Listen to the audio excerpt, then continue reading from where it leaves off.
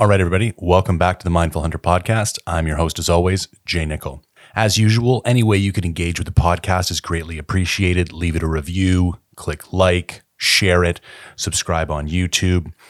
Also, if you truly want to support the podcast, the best and most direct way to do this is go to mindfulhunter.com/shop, buy a t-shirt, buy a hat, helps fund the podcast and everything that I do here at Mindful Hunter.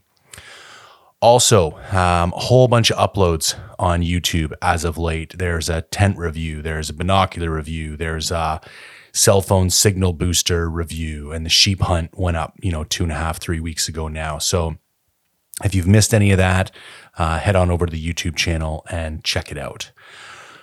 So today, our main topic is going to be primarily TRT or HRT, testosterone replacement therapy, also referred to as hormone replacement therapy. Now, in order to do a deep dive into that subject, we're going to cover kind of steroids in general, and I'm also going to give my thoughts on human growth hormone, because I think the whole TRT growth hormone conversation is something that should be had in context, because those two things can play off of each other in positive ways.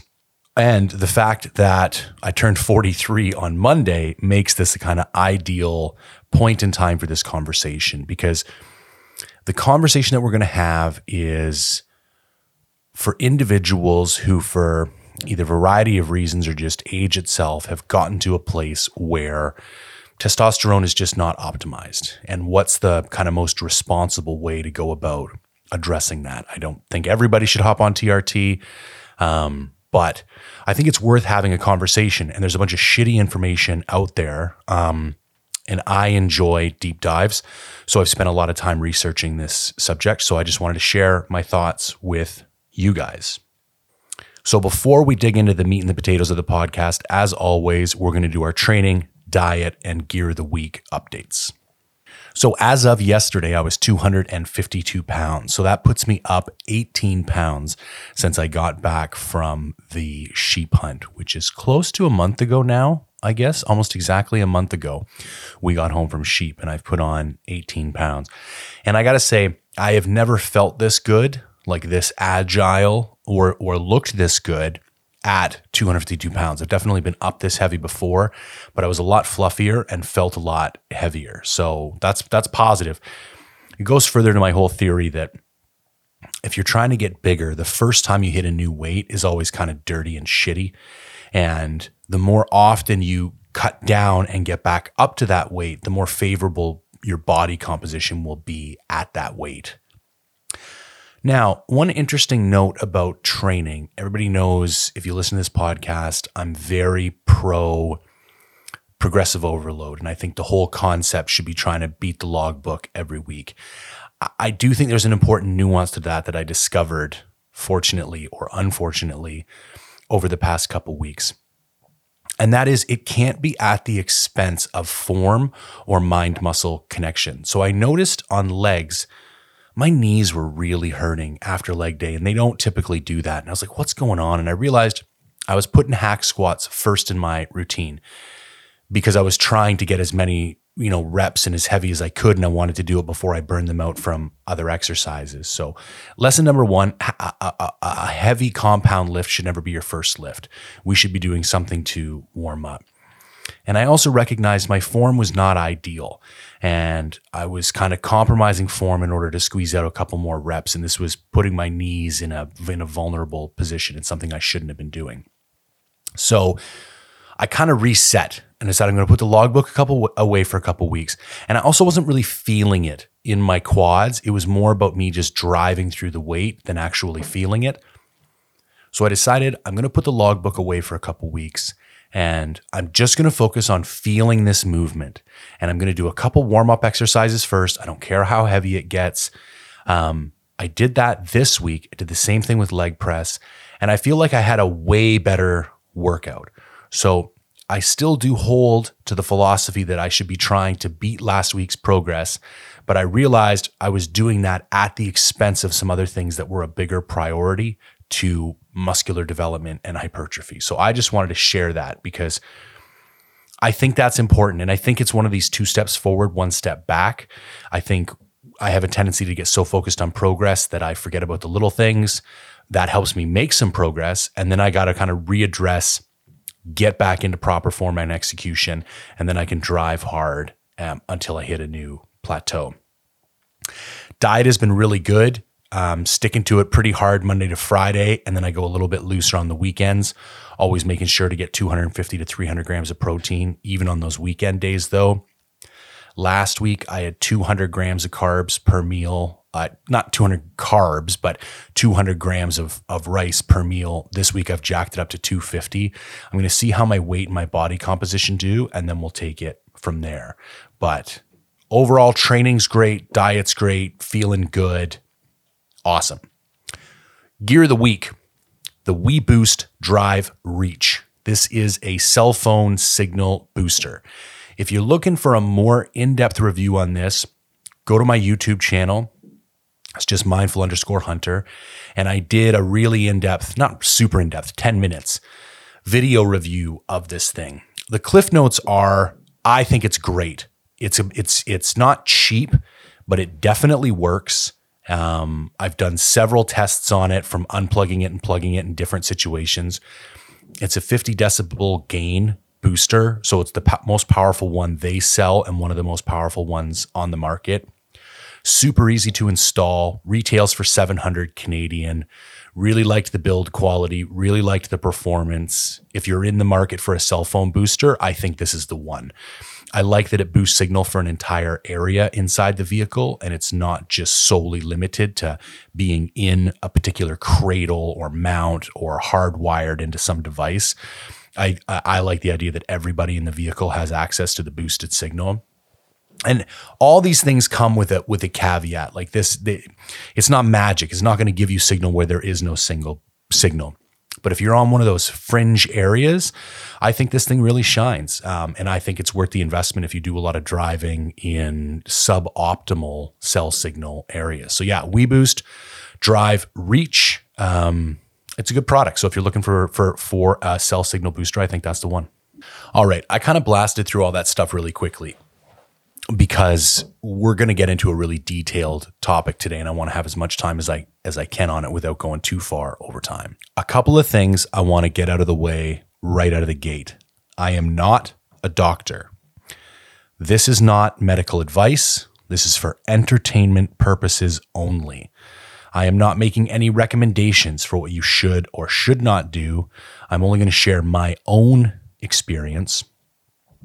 And before you even consider any of the things that we talk about on today's show, you should go see a doctor. And that's not something that I'm saying just to say. Regardless of how you go about addressing this issue for yourself, you need to get blood work done as soon as possible so you can see where your markers are in a natural state. And that's going to help you make decisions moving forward. So get that out of the gate. I'm not a doctor. Don't just listen to things I say blindly. Go check them out for yourself. Do your own research. On that note, everything that I do is currently under a doctor's supervision.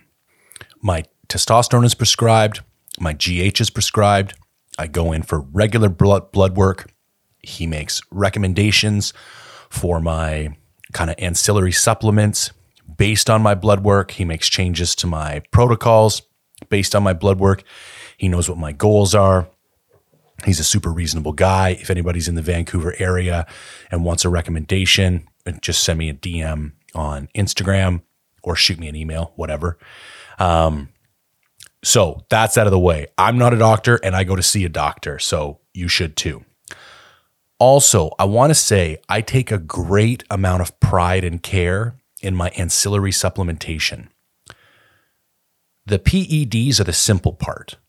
The complicated part is making sure that the rest of your kind of complex organism is healthy and operating within healthy parameters on a variety of blood markers. You need to worry about your heart, your liver, your blood glucose, your blood pressure, lots of stuff. And to be honest, not only is it more complicated, it costs more money to monitor and to take all those ancillaries on a regular basis. And so We're going to talk about steroids and TRT and HGH today, but also if you're going to proceed down this path, and maybe that's a separate podcast, and I think maybe what to look for in blood work will be a separate podcast as well. You need to pay attention to that, and don't get into this. If you're just going to do a light TRT dose, there's really nothing. It's pretty simple what you need to do. It's when you start elevating levels beyond that you really need to keep an eye on the rest of those markers and take the appropriate ancillary supplements. So be prepared for that. It's not cheap, and you should do it to monitor your health. Now, 2 online resources that I want to recommend strongly. This is going to sound funny, but it's a YouTube channel called More Plates, More Dates. This guy named Derek, he's Canadian. Dude is a legit genius. And he does the most scientific breakdowns, including the bro science, on YouTube. Andrew Huberman would be another guy's YouTube channel I would check out, and just go through their back catalog and look. Don't just ignore all the clickbaity shit and go to like the real like educational based videos if you want to dig into more. Also, Reddit is a really good place for information. There's a couple different subreddits focused on steroids and hormones that provide a lot of really good information. All right, so let's start with TRT. So most men, as they near their 40s or past their 40s, tend to develop low testosterone. This is just part of the aging process. This is going to affect your mood, your libido, your confidence, concentration, memory, fatigue, strength, endurance, your sense of competitiveness. Testosterone is responsible for a lot of mood and physically related issues. And to the point where some dudes have had low testosterone their whole life and have been prescribed antidepressants, when really, if you'd have just been able to balance your hormone levels, you probably wouldn't have needed to go on the antidepressants in the first place. Now, my story starts almost 5 years ago. I was doing my MBA full-time while running an engineering firm full-time. I had just had my daughter. We had just moved houses. It was as flat out as I had ever been in my life. I was waking up every morning at 4 a.m. I was doing MBA schoolwork from 4 to 7 a.m., getting ready, helping my wife with my daughter, and then driving to work till 8, working till 5, coming home, doing family stuff. And then every other Friday and Saturday, I was in school 10 hours a day doing my MBA. And on top of that, I was a competitive jiu-jitsu athlete. So flat out. And essentially, I just started to break down. I started to feel less than ideal. I started to feel kind of depressed, which is rare for me. I started to be tired all the time. My libido essentially just disappeared. It wasn't even on my mind at all. I started to feel like a little emotional at times. And I was like, I just don't feel like myself. And so I decided to go in and get tested. I had extraordinarily low testosterone. It was like in the 200s. And that, depending on what test you get, it's more important where you are in regards to the reference range. But the reference range for this particular test was like the low 400s. So I was well outside the lower boundary of a healthy reference range for testosterone. So looked around, talked to some doctors, got some opinions, and decided that I was going to go on testosterone replacement therapy. Now, in Canada, it is not a terribly difficult thing to do. You can there's lots of naturopath clinics that you can go that specialize, like anti-aging clinics will specialize in hormones and hormone replacement therapy. You can even get growth hormone prescribed to you here in Canada. So that should not be a barrier to hold you back. The trick, though, I will say, is finding the right doctor. Most doctors who are not endocrinologists or who don't focus on this as a specialty have a really skewed belief about what, like my business partner, they wouldn't even test his testosterone. He was going in to get blood work done, and he's like, I'd like to see my testosterone levels. And the doctor's like, oh, there's no need. And I get really pissed off. Like, I don't care what the need is. I want to know. And this is supposed to be a free country. Just put the extra test on the list. The issue in Canada is you cannot request blood work privately in Canada. In the States, you can literally just go online, fill out a profile of all the different markers you want checked. It spits out a requisition form. You walk into a private lab, they draw your blood. 3 days later, results get uploaded and you get to see all your markers. Does not require a single doctor visit, super clean, super easy, and it's your own blood. Like I have no understanding whatsoever about why we can't check our own blood in Canada. And I need some Yahoo doctor to allow me to see what my own blood markers are. Anyways, take the time and find the right guy. Because now that I have the right guy, it's like an email away. I send an email. This is what I want to look at. Go in the next day, take some blood. A few days later, get an email. Boom, done. Super easy. So that's important. You got to find the right guy. Now, one thing that I think is important to note here, because I had considered going on a cycle of steroids when I was younger and weightlifting a lot. And the thing that really held me back was the fact that when you take exogenous testosterone, it shuts down your endogenous endocrines. Well, it shuts down your production of endogenous testosterone, which is done through the endocrine system.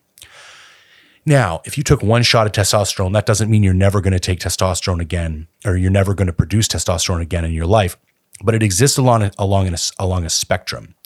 So the more you take and the longer you take it, the harder it is for your own endocrine system to start back up. Also, the older you take it, the harder it is to start your own endocrine system back up. So there's really two schools of thoughts in steroids. There's the blast and cruise guys, and there's the blast and PCT guys. And we're going to talk like actual bodybuilding, like legitimate cyclosteroid usage here now. So what those guys would do is they would go on for, let's say, 16 to 20 weeks, and they would take a big blast cycle. We can get into what that would look like later. And then they come off and they PCT. PCT is post-cycle therapy. And essentially you're using a combination of drugs, could be HCG, Clomid, Nolvadex, tamoxifen, a variety of others, depending on which protocol you follow.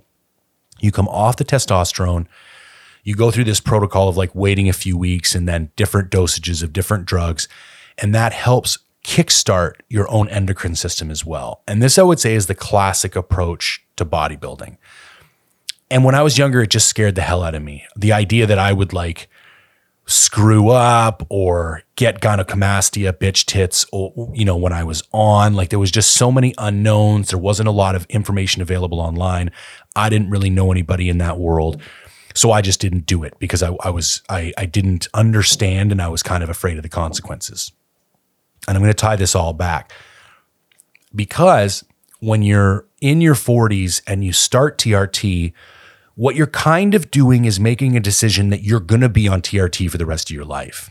Because even if you have a reduced ability to produce testosterone now, after taking exogenous testosterone, external in a bottle, you are going to even reduce that further. So now that I've been on TRT for 4 or 5 years, my own endocrine system is not ideal. I would not want to stop taking TRT at this point.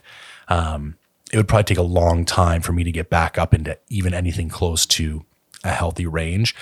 And there's actually been, so that brings us back to the second type of bodybuilder, blast and cruise. These guys would take big cycles and then in between the big cycles, they would come down to a cruise dose, which they would call TRT, but we're going to get into the different kind of levels of TRT here in a moment. They would go down to this cruise dose, and then that would negate the need to kickstart your own endocrine system because you would still be supplying a lower dose of testosterone, but it wouldn't be high enough that your lipids, your cholesterol would be going through the roof. Your AST and ALT, your liver blood markers would come back down into normal reference range. It would be like just enough to keep you healthy without producing all the negative side effects. You'd run that 2, 3, 4, 5 months, depending on what your plans were, and then you'd go back on a blast. most people thought the PCT route was healthier. A lot of the research coming out these days is actually showing that the blast and cruise route is a little bit healthier, because going all the way down to no testosterone and then restarting your endocrine system repetitively has been shown to have a lot of negative side effects. Now, that's not really the conversation we're here to have today, but I just think it's important to note that there are different kind of modalities or protocols when it comes to steroid and TRT usage. And the point I want to drive home is, if you're in your 40s and you're considering going on TRT, make this decision carefully, because you're making a decision for the rest of your life. You're making a decision that you're going to go on testosterone for the rest of your life. So now that we've talked a little bit about bodybuilding use and TRT use, let's assign some different categories. True TRT or HRT is somewhere in the neighborhood of, let's say, 120 to 160 milligrams per week. For the average male, this is going to be enough testosterone to place you in the upper range of what would be considered healthy. And I think even getting up into the 160 milligram per week is probably putting you at like 900 or 1,000. Like, you're probably going to top out. Now, everybody metabolizes testosterone differently, which is why it's important to have a doctor and why it's important to do regular blood work.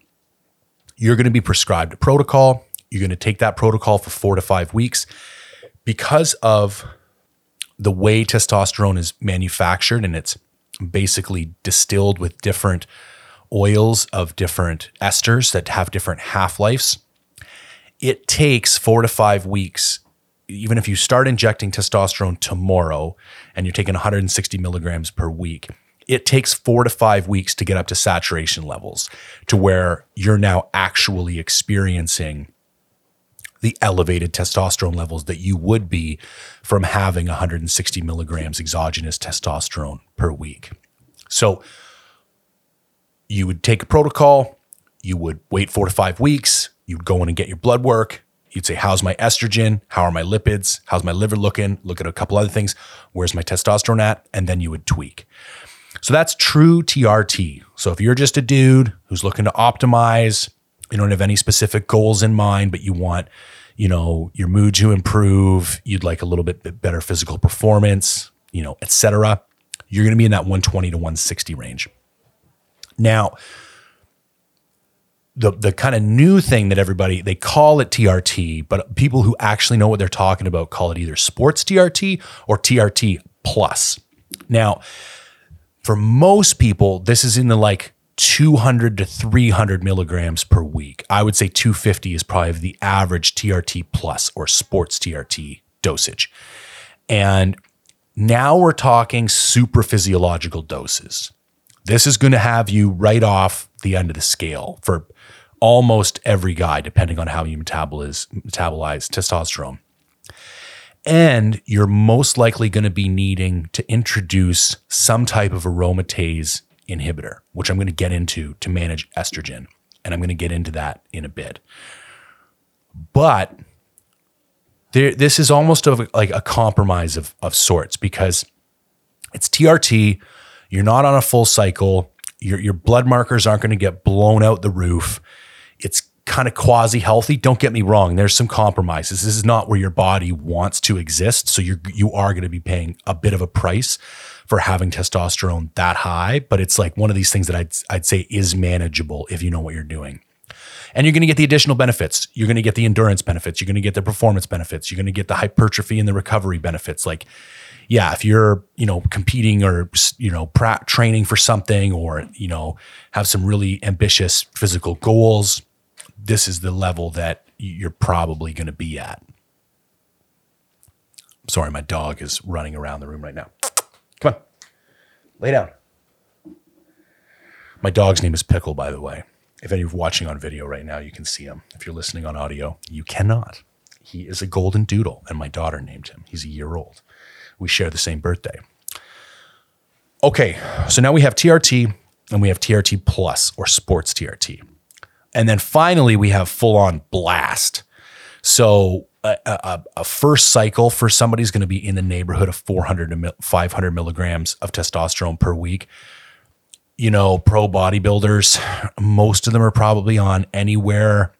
The healthy guys are probably going to be around 1.5 grams of gear per week.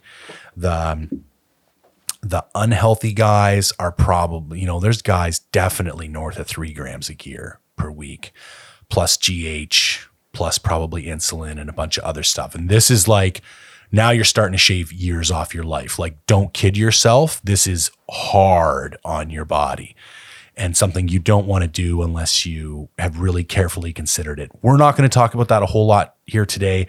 That's not my specialty. Well, none of this is my specialty, but that's not something I've spent nearly as much time looking into. I think we've come a long way from this like steroids are bad mentality that I would say is prevalent 10, 15, 20 years ago to a more nuanced understanding where steroids, AAS, anabolic androgenic steroids, are things that you can use to change your hormone levels. And you can do that in a healthy way and you can do that in an unhealthy way. And PED use exists along a spectrum. And just because you say you're taking steroids doesn't necessarily mean you're a 300-pound juice monkey who's going to have a heart attack when he's 45. You could just be like a regular dad who's 40 and doesn't want to be depressed and wants to feel a little bit more like you did when you're in your 30s. And there's nothing wrong with that. So let's just appreciate that testosterone use exists along a spectrum, and there's a smart way to do it and a not so smart way to do it. All right, next topic, aromatase inhibitors. So let's drop a little science. In men, this is different in women, but most of the people who are listening, and I am not going to discuss PED usage for women whatsoever because I have zero experience in that. I don't want to talk about it. I don't want to support it. we're going to steer way clear of that. So if you are a man, you produce testosterone naturally. Then your liver produces an enzyme called aromatase. This aromatase enzyme metabolizes the testosterone and breaks it down into a couple of different forms of estrogen. Now, we need estrogen for healthy metabolic processes, for a variety of things. It's very healthy. Now, the ratio of aromatase produced to testosterone produced in a natural male kind of caps that estrogen at a healthy level. Now, obviously, sometimes there's issues, and this is why like guys go through puberty and get bitch tits because they didn't, their aromatase to testosterone levels were inappropriate. Estrogen got too high, like weird things happen. There can be certain deficiencies, but like in a regular male, your aromatase to testosterone ratios are going to be modulated in a way that will keep your estrogen at a healthy level.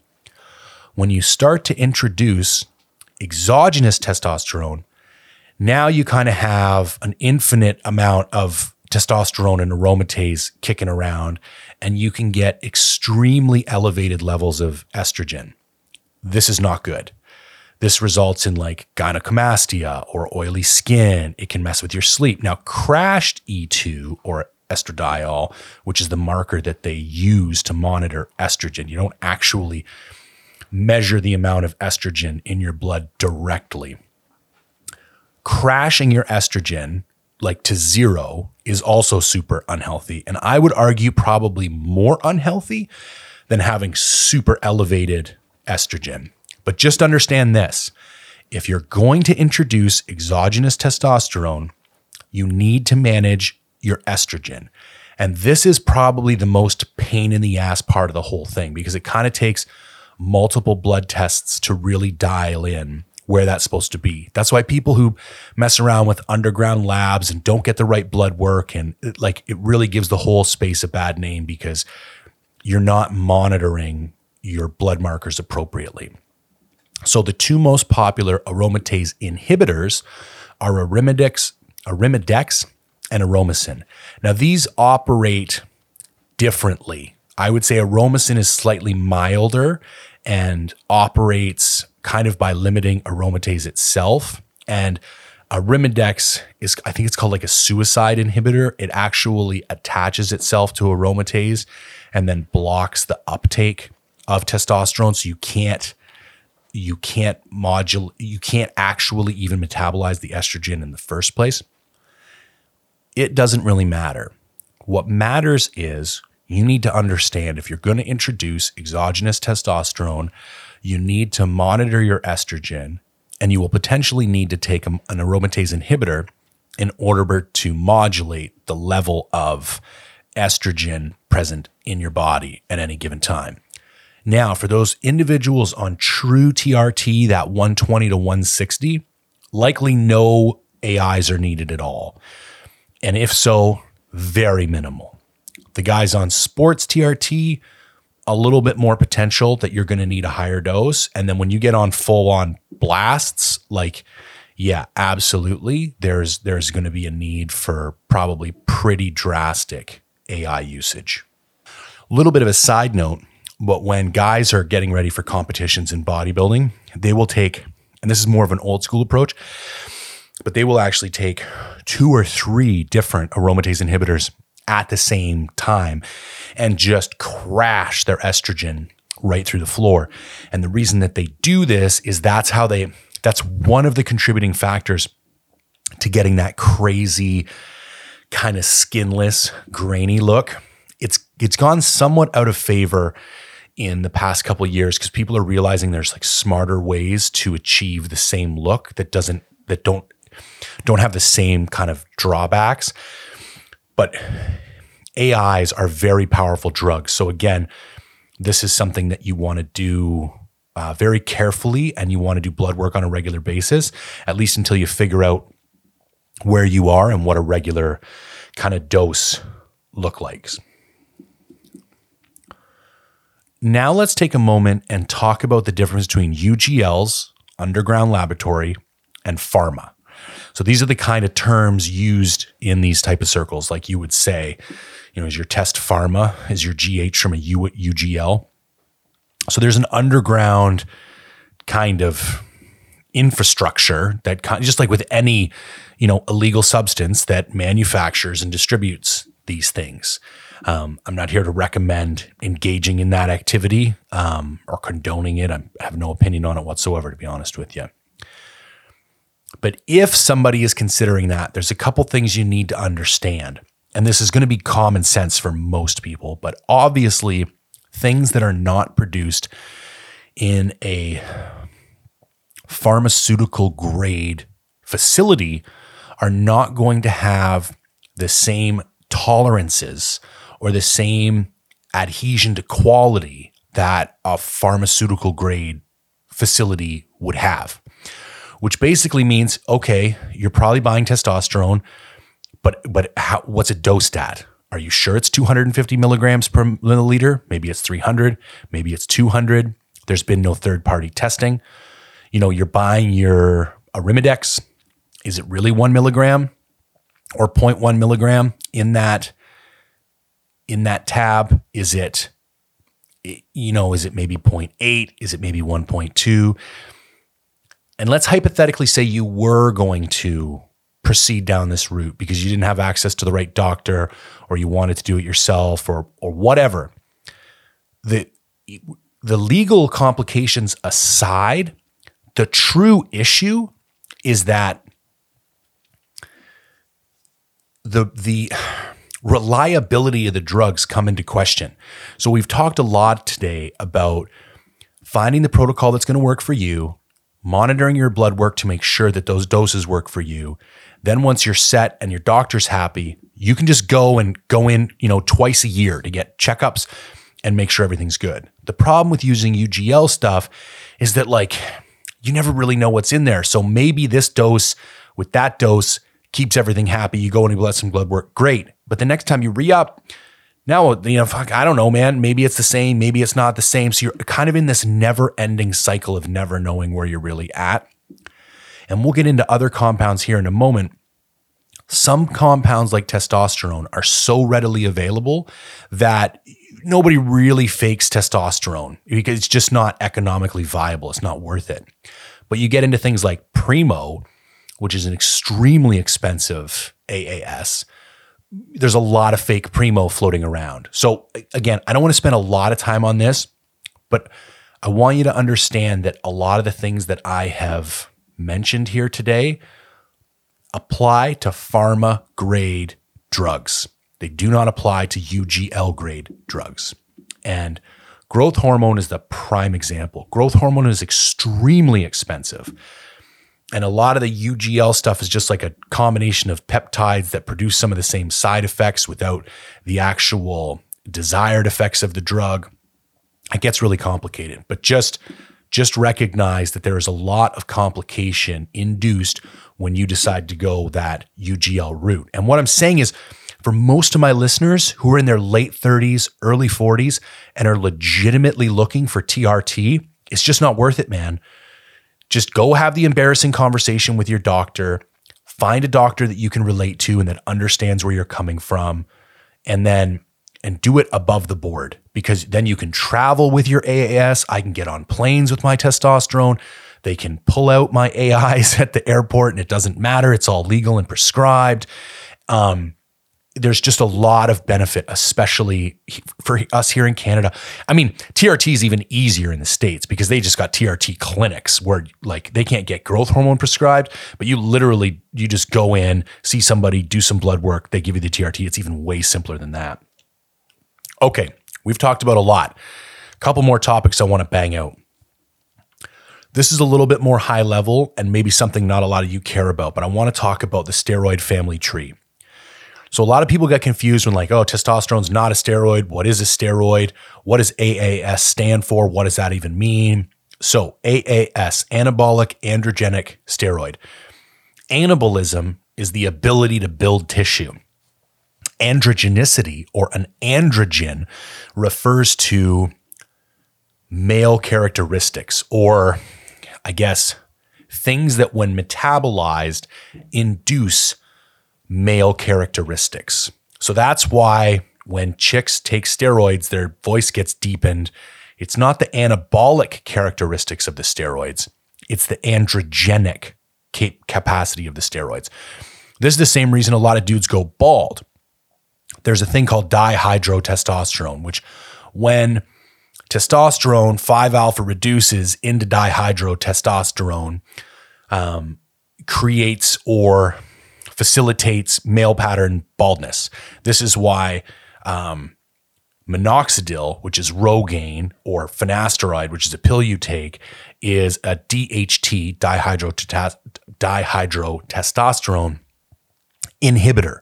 So minoxidil, which is the active ingredient in Rogaine, is something you put on your head, and it's a topical DHT inhibitor, so that when the DHT metabolizes and kind of comes out your skin and it would normally produce those androgenic effects, it would expedite or speed up the process of male pattern baldness.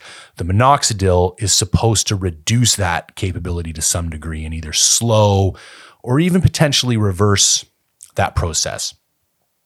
All that is to give us the context to understand that there are a variety of different steroids, testosterone being one of them, and all of these steroids have a different ratio of androgenic to anabolic activity. It's widely believed that the testosterone's like 1-to-1. It's kind of the granddaddy of all of them. So it'd be a 1-to-1 ratio. So it has equal capabilities to induce anabolism and androgenicity.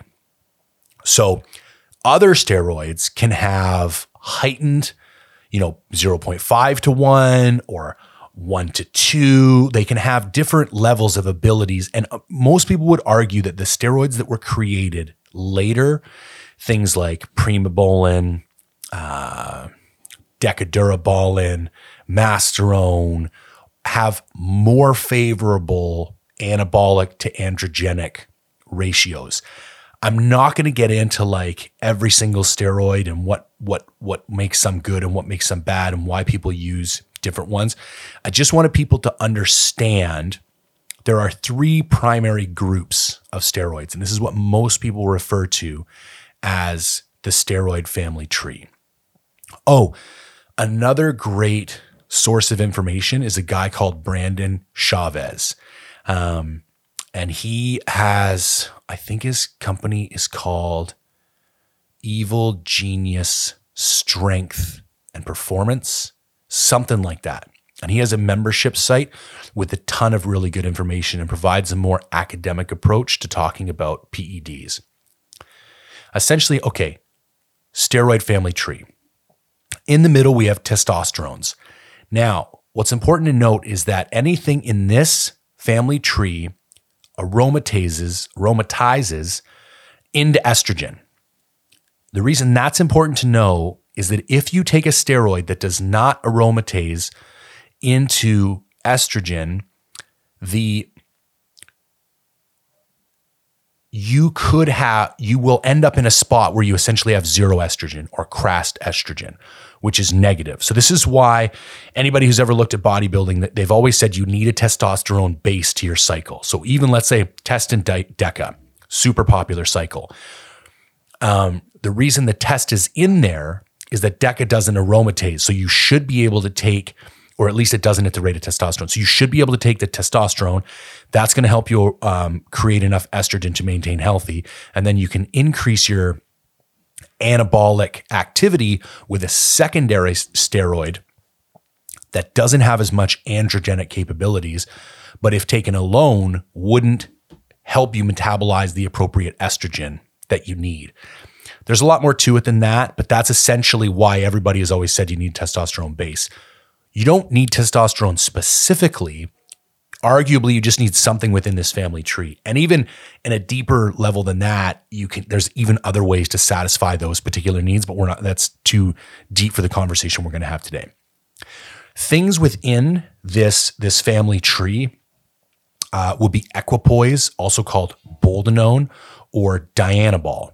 If anybody's ever looked into the kind of golden era of bodybuilding and Arnold Schwarzenegger, that's what those guys were taking. And most people today would say, you can't take an oral only cycle. Dianabol is an oral pill that you swallow because it doesn't have your test base, blah, blah, blah, blah, blah. What people don't understand is that dianabol comes from the testosterone family. So it has the same capacity as testosterone to aromatize into estrogen. So you can indeed take a dianabol only cycle. Now, orals are extremely liver toxic. So if you're going to take an oral only cycle, it can be done, but you're beating the shit out of your liver. It is not recommended, and no one today would do such a thing because there's way smarter ways to do it. But that's what Arnie did. Took a shitload of dianabol. Now, to the right of the testosterone family, we have the nandrolone or the 19-nors. And there's really two big drugs in here. Nandrolone, most people call nandrolone DECA. DECA is actually the ester, not the steroid. So it would be like decadurabolin. DECA stands for decanoate. Decanoate is the ester or the oil base that the steroid is kind of created or mixed with in order for your body to metabolize. Testosterone is typically mixed with either enanthate or cypionate. So when you go to get your prescription, they will either give you testosterone enanthate or testosterone cypionate. There's other ones like propionate, and you can get testosterone decanoate as well. But anyways, to the right of that family tree is nandrolone, which is DECA, and trenbolone. And I'm kind of chuckling as when I say it because like tren is probably, I don't want to say the most popular steroid. It is the one that is closest to being like pretty, game changing. Like you can tell who's on tren when you go to the gym. Like people get kind of red, hypervascular. It has an ability to partition carbohydrates that none of the other steroids do. So you tend to be able to burn fat while still bulking, but it is hyper neurotoxic. Like it is hands down the worst steroid for you on the planet. Does every single professional bodybuilder take it during prep? I would say 95% of them do. There are definitely pro bodybuilders who have one pro shows who didn't take tren, but it's pretty rare. What I will say about tren is it's like the nuclear bomb of the steroid world. I would say it's good to have it, if that's your goal, but how often do you really want to use it? I would say is as little as possible. So over on that side of the family tree, we got DECA, which is nandrolone, and we got tren. On the other side of the family tree, these are the dihydrotestosterones. Now, dihydrotestosterone has already been 5-alpha reduced from testosterone, which means that it does not metabolize or aromatize into estrogen. These are considered dry compounds. They're dry because they don't create estrogen, which means they don't help you retain water, and there's a bunch of other stuff going on there. DECA would be considered a wet compound. Dianabol would be considered a wet compound. These tend to give guys like puffy moon faces. And anyways, going on a DHT only cycle is bad because you do not have the ability to metabolize that drug into estrogen. That's going to create complications downstream. However, some of these drugs have a higher anabolic to androgenic ratio. So most people, these are what you add to your testosterone base. Now, classically, these would have been considered your like cutting drugs or your hardening drugs.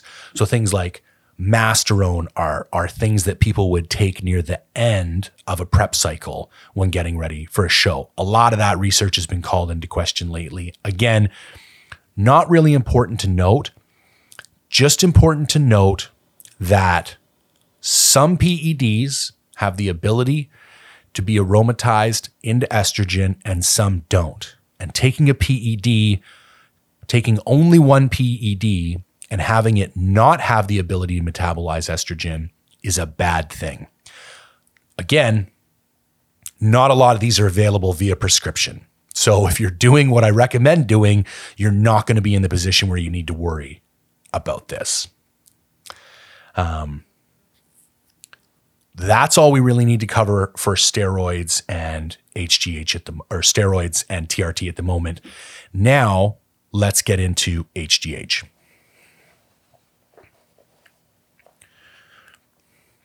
So, human growth hormone.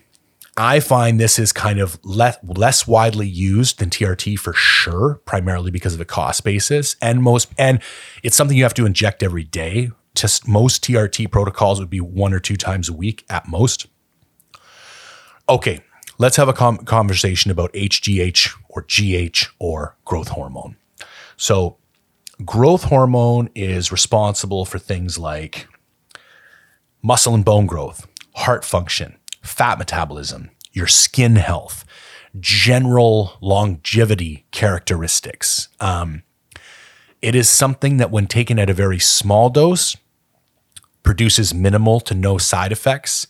And when taken at a very large dose, can be extremely dangerous. So again, everything should be done through doctor's supervision. Most people talk about growth hormone dosages in IUs. So there are 3 IUs per milligram of growth hormone. An average dose, like I guarantee Rogan is on growth, guys like Dan Bilzerian are on growth, Matt McConaughey is on growth. Like I don't think anyone over 40 who has a net worth north of $1 million a year is not on growth, because it's just such a no-brainer if you have the money to afford it. Because it doesn't even, here's the thing, when you take exogenous testosterone, it shuts down your endogenous production of testosterone. Growth hormone doesn't work like that. Growth hormone is produced in the pituitary, not in the gonads. Now, and it's also produced primarily at night. And the longer you sleep, the more that is produced. And if you do take exogenous testosterone at night, your body will note that presence of that exogenous growth hormone, and it will not produce any growth hormone that night. But the very next night, if you stop taking the growth, the pituitary gland would just kick back in. It doesn't have this same shutting down the entire system effect that testosterone does. So that's another reason why so many people use this, and most people don't talk about it. Like I said, when you get in extremely higher doses, because it's affecting IGF and other kind of signaling effects within the body, you start to introduce the need for more ancillary supplements like T3 or T4 mostly. So, which is like a thyroid drug. T4 is the precursor to thyroid that when metabolized creates thyroid. T3 is actual synthetic thyroid. And insulin as well. So if you take elevated levels of growth hormone for too long, you're going to reduce your insulin sensitivity, which means you won't be producing enough insulin to like break down the carbohydrates that you ingest. So most guys on really high doses of GH are taking exogenous T4 and exogenous insulin. This is not a conversation we want to have here. This is not something I've ever done. This is not something probably anybody who listens to this podcast will ever do, but I just want to note it, because the PED usage exists along a spectrum. And again, just like with TRT, and this is part of the reason why I'm doing this podcast, because I don't want people to have this like blanket perception of all these drugs. I think there are ways to optimize when you use things very intelligently and very conservatively and monitor the appropriate markers on a regular basis. And then there's ways to just blast through the moon and probably shave 20 years off your life. We're all going to exist over here on the other end, where we just want to be optimized and kick ass for a few more years, into our older age. So everything that we talk about, we're like 2 units a day. That's where all these guys that I was just mentioning, I guarantee all of them are at 2 units a day. They probably take it when they wake up fasted. Some guys would be at 4 units a day and would maybe take it when they wake up fasted, and then potentially a second dose after training. There is an argument that depending on your goal, fat metabolism or hypertrophy, that growth is more optimally taken at different times during the day. We're not going to get into all that. It doesn't really matter, but just in case somebody's listening, I do recognize, who understands this in a deeper level, I do recognize that there is a debate and there are different times to create kind of different strategies. Most people, even though growth is not even what I would consider a fat burner, but it affects how you metabolize fat and it makes you more efficient at metabolizing fat. So most people think that's why guys will take it during a prep. And in my opinion, it's actually more beneficial during a bulk. And we don't really need to get into that, but that's why most people would take it on fasted. First thing is you wake up in the morning, because that's when it's most ideal to increase your ability to metabolize fat. Next up, HGH is crazy expensive. So let's take this super conservative dose, 2 IUs a day.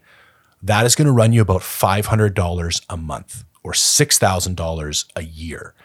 And to be quite honest with you, there's not going to be anything drastically life-changing about it. In my opinion, you better have some legitimate disposable income before you're considering GH use. Because remember when we just talked about potentially using it during a bulk? Most people would say how big you're going to get is decided by your genetics, and that's a hard cap. The argument to that is that GH has been shown to have the ability to increase the number of satellite cells, and that beyond your genetic potential. So at higher doses, you could theoretically get bigger than your genetic blueprint would have determined should have been your cap. Most pro bodybuilders, I would say, are probably around 8 IUs per day.